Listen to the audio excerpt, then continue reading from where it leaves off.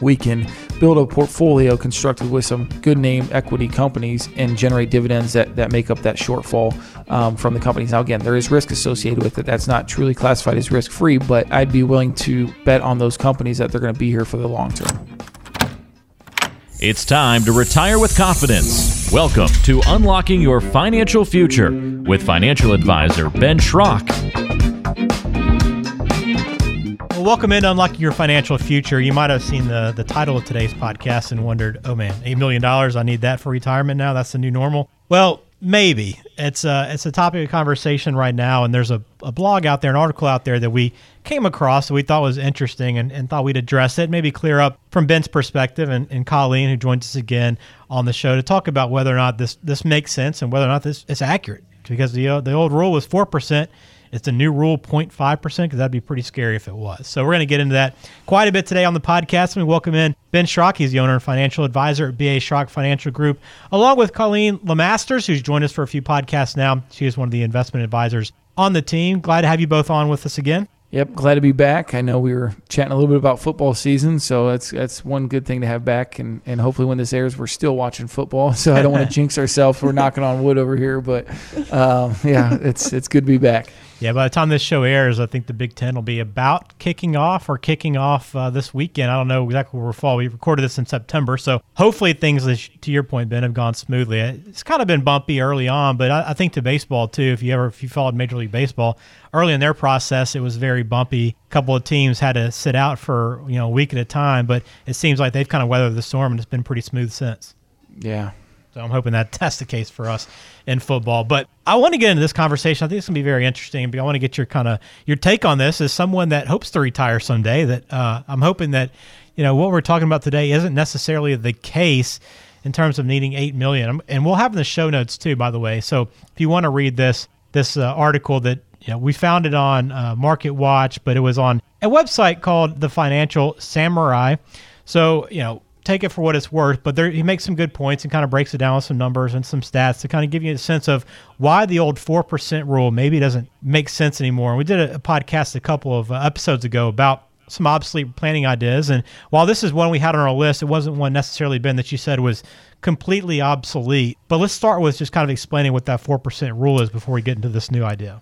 Yeah, so I mean, the old rule, the old 4% rule said that a retiree can take 4% off his or her portfolio, and that's going to last them a lifetime. So why I say that it wasn't obsolete, going back a little bit there, is basically, the way that we'll build a portfolio today and utilizing dividends, our dividends are falling right around that 4% number. Again, it's going to depend on where your entry point into the market and different factors that'll come into play. But we like to work in between 3 and 4%. Sometimes we can push that maybe 3.5 to 4.5%, depending on the risk. But utilizing someone's dividends. So again, if that 4% is your dividend, that's what you're getting. In theory, then you should be able to take that off as income, and that's sufficient, and that will definitely last you a long, long time. Well, I did learn something new in this because, reading through his article, he did talk about where this rule was first started, and we talked about it here, but I had no idea, how old it was, how long it had been around. But, he made a point that it was basically a group of professors kind of came up with this idea back in the late 90s when the 10-year bond yield was at 5%, and that's kind of where it all began. Yeah, and I thought it was interesting too, because I always thought it was like the old Wall Street. Because anytime you always heard the 4% rule, you're like, oh, it's the old broker rule, the Wall Street rule, 4%, blah blah blah.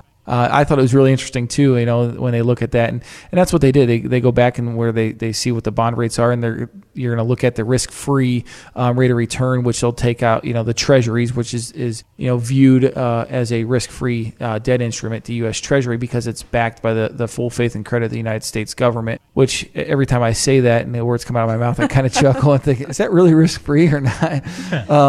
But it's supposed to be the an instrument that's going to give us the least amount of risk possible. And then they subtract off inflation off that to give you actual rate of return. So kind of forecasting a little bit and foreshadowing into what we're talking about today is, like we mentioned in the past, interest rates are basically down to nothing. A 10-year treasury, I think, 0.6, 0.7, depends on the day.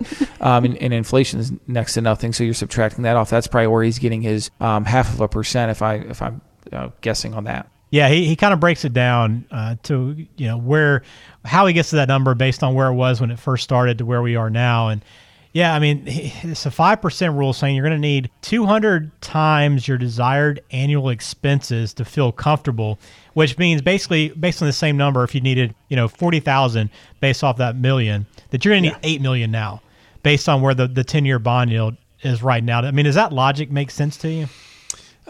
Man, again, in theory, it does. If you look at a snapshot in time today. Now, again, Ben, let's take it into perspective. That's him assuming we're going to stay at 0.5% in the 10-year Treasury for the next 30, 40 years.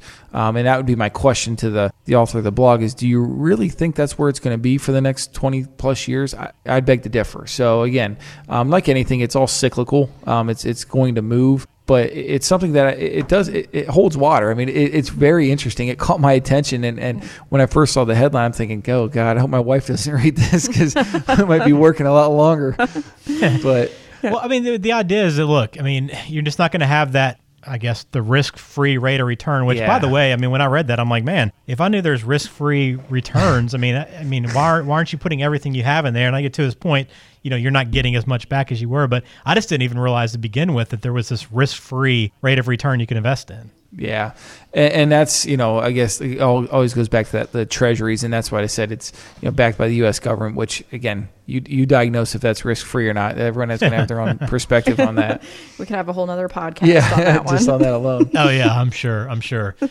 So I guess, look, the bond market didn't fall overnight. So it's not like, anybody that's now hearing this going, oh man, I did not realize that we're now at these low interest rates. But so I know that you two have both been working with your clients probably already quite a bit on just balancing your portfolio out and not relying so much on bonds like maybe they were in 1998 when they came up with this rule of 4%. So, I mean, just talk to me about how you've been doing this with your clients to make sure they're diversified properly to make sure they make up that difference. Yeah. So, I mean, when we're walking our client through our process, that lock process that we talk so much about in our show, when we're organizing that plan and kind of collectively doing that as a team here, we're kind of figuring out where their income shortfall is, and then we start piecing together their assets and say, okay, they may have $1 million saved or $500,000, whatever that number is, and then we get with Keith, who does our portfolio management, and say, okay, we need to find a dividend of this amount of money. So if they're short $1,000 a month, $12,000 a year, okay, we need a 4% dividend. It takes us up to about $500,000 roughly.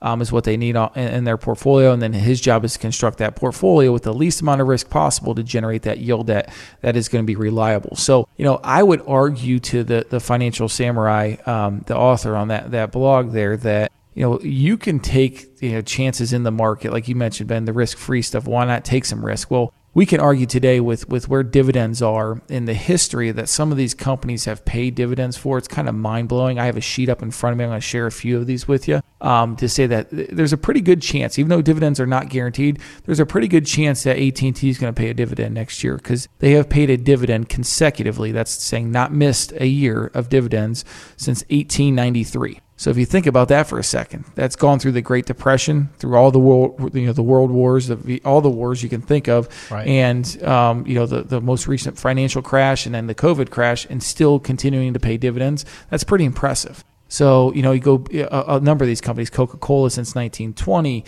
ExxonMobil 1911. So it is pretty alarming when you look at some of these good quality companies that have paid dividends for so long and are going to continue to pay those dividends. So again, back to what we were saying about that 4% rule, we can build a portfolio constructed with some good name equity companies and generate dividends that make up that shortfall from the companies. Now, again, there is risk associated with it. That's not truly classified as risk-free, but I'd be willing to, bet on those companies that they're going to be here for the long term. Yeah, I would guess most, financial advisors are finding other ways to supplement, your retirement income other than bonds. I mean, this is... I get the idea of the 4% rule. It just, to me, it seems like, how many people are actually relying strictly on those bond yields to produce what they want to? To me, it just seems like it's an outdated rule just from that sense of, hey, why are you relying strictly on this one thing? I know that you mentioned you aren't doing that necessarily, but what are some other ways that maybe you can supplement that lost income with the yields being so low? Yeah, the other route that you can go is more the insurance route at that point. Look at annuity type products that might provide you with a guaranteed income stream and kind of leverage your risk that way, solve for that income gap with the annuity and then invest the rest in the market. We can do something like that. at that point, Ben, because today off of an annuity, you can get about a 6%, cash flow on your money versus, we're talking about pushing a 4% dividend depending on the risk for the client.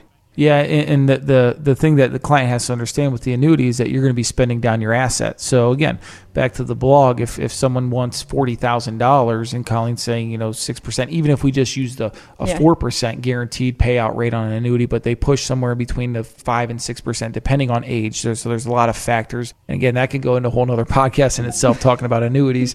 But you could create an annuity or buy an annuity with $1 million, and that would definitely generate you that $40,000 if you're again a specific age, and guarantee you that for the rest of your life. So you don't need $8 million to generate $40,000 of income. I just think that's a little bit crazy when I read that. Yeah. So that's our thought process. Yeah. I was just looking at like one of his assumptions in here. He also just used the S&P 500, which most of our clients aren't going to be invested like the S&P 500 today if they're in retirement, because that's only yielding them about 1.8%. So that's definitely not going to be a retiree's benchmark in retirement. Correct. Yeah, that's a good point.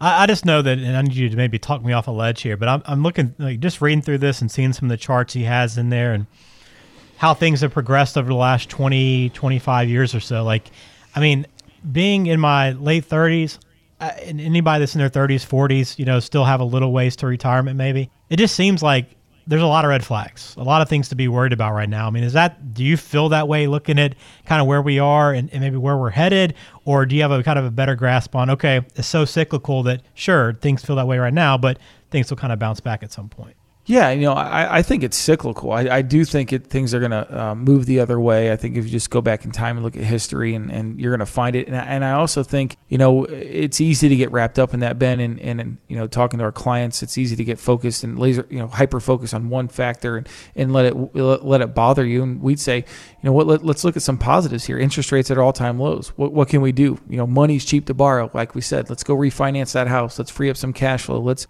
take some positive out of this negative situation here and take advantage of the time that we're in and finding opportunities to create wealth within your own household by maybe some outside the box ideas. Okay, so don't panic too much. Quite. No. Just sit down with somebody and get a plan in place. Right. That's what I need to do personally. Yeah. I preach it a lot, but I don't actually follow my own guidance a lot of times, Ben. I need to actually sit down and get a plan in place. But yeah, I mean, there's this very interesting article altogether. I mean, there's some interesting things to read through, and just a good look at kind of how things have changed in the bond yields and whatnot, and at least get an idea of what his perspective is. Not everybody's got an opinion on maybe where we're headed. Who knows who's right? In hindsight, we'll all know who's correct and who's not. But just some things to think about there. But appreciate you both helping us kind of make sense of that and not worrying about, hey, 8 million. You need to hit 8 million now to feel comfortable. That's not necessarily the case for most people. Well, I'm trying to convince you so I can take this home and convince Caitlin that. So. Just practice here, and then you can take it home, and you'll execute perfectly. Let's get a couple mailbag questions before we close it out today on the show. We got a couple to get to. I want to start off with one from Shelby who says, I'm thinking I'll spend a lot of money during the first few years of retirement and then a lot less after I've been retired for 5 years or so. Is that usually how it works? Yeah, I love building plans this way, and I think Dan is the one that calls it the go-go years when you're, from like mid-60s to mid-70s, and where you're able to travel and get out and do the fun stuff that you want to do in retirement. So I love building plans where it's a little bit more front-loaded and showing more income in the door, because eventually once we hit our mid-70s, it's not like life's over by any means, but things start to slow down quite a bit, and it becomes a little bit more cumbersome to travel, and if you have an RV, maybe driving all the way across the country becomes a little bit harder to do, and so you're doing less of that, so spending starts to slightly decline, and then ultimately when we get into the 80s, mid-80s, later 80s, spending really stops altogether. I don't want to say stops, but it really slows down because you're not able to get out and do as much as you once were. So I love building a plan that shows clients that, saying, okay, it's okay to spend your money. This is why you saved. I think that's important. I think it's very reassuring for a client to hear that we don't care if they spend it. we want them to. That's what they've saved for, because we know that the spending years are going to be more on the front end, and we don't want to go looking hindsight like we talked about in the last episode, hindsight being 2020, saying I wish I would have spent more money when I was 65, and now here I am 75 with all this money, nothing to do with it. So I love building a plan that does that, Shelby. If you want us to take a look at that, we'd be happy to, but it is something that I think is cool for us to show and do, but we also want to make sure that you're not spending it too quick too. So there's a balance there. So just make sure that you're aware of that. All right, we got time for one more. This one comes in from Tristan, who writes, I'm in my late 50s and recently divorced, and I'm extremely worried about what retirement will look like now that I'll have just one Social Security benefit and half of my assets. Can I overcome a divorce this late in life? I would say absolutely. It all depends on the right planning, because we do see a lot of people who do get divorced in their 50s or even early 60s that sometimes just make, I want to say, irrational decisions around their money. Like maybe they do get half of their spouse's 401k. In your example, Tristan, you got 50% of your spouse's 401k and you cash it all out, and you're only, maybe you're not 59 and a half. So then you had a, 10% penalty and ordinary income that you owed on it. So we have seen people do that. So, how can we prevent you from, making mistakes, or either trying to rebuild your credit at that point, just trying to help you along the way of, how do we get you to retirement? But I don't think that it's ever too late to make an adjustment. Yeah, and on top of that, I think Colleen hit the nail on the head about making irrational decisions. Like people always advise, when you lose the loved one or death of a spouse, you don't want to that's not the time to make decisions. Get clear, think with a clear head. When you're just getting a divorce, it's fresh on your mind. It's probably not the best time to make knee-jerk decisions on that regard either. So take some time, think it over, talk with a qualified professional, and let them look at your situation and shine some light on it.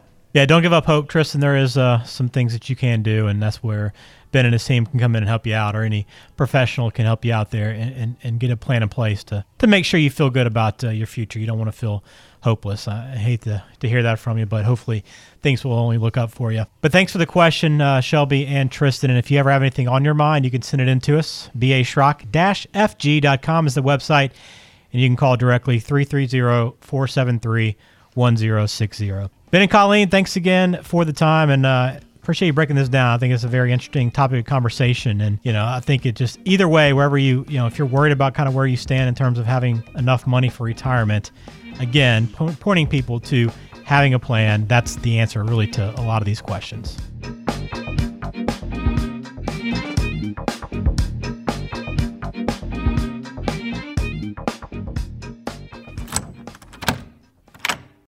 Investment advisory services offered only by duly registered individuals through B.A. Schrock Wealth Management, Inc. and A.E. Wealth Management, LLC. B.A. Schrock Wealth Management and A.E. Wealth Management are not affiliated companies. B.A. Schrock Wealth Management is an independent financial services firm that helps people create retirement strategies using a variety of insurance and investment products. Investing involves risks, including the potential loss of principal. Any references to safety, security, or guaranteed lifetime income generally refer to fixed insurance products, never securities or investment products. Insurance and annuity product guarantees are backed by the financial strength and claims-paying ability of the issuing insurance company. B.A. Schrock Wealth Management is not permitted to offer, and no statement made during the show shall constitute tax or legal advice. You should talk to a qualified professional before making any decisions about your personal situation. We are not affiliated with the U.S. government or any government agency. This podcast is a paid placement. It is intended for informational purposes only. It is not intended to be used as the sole basis for financial decisions, nor should it be construed as advice designed to meet the particular needs of an individual situation.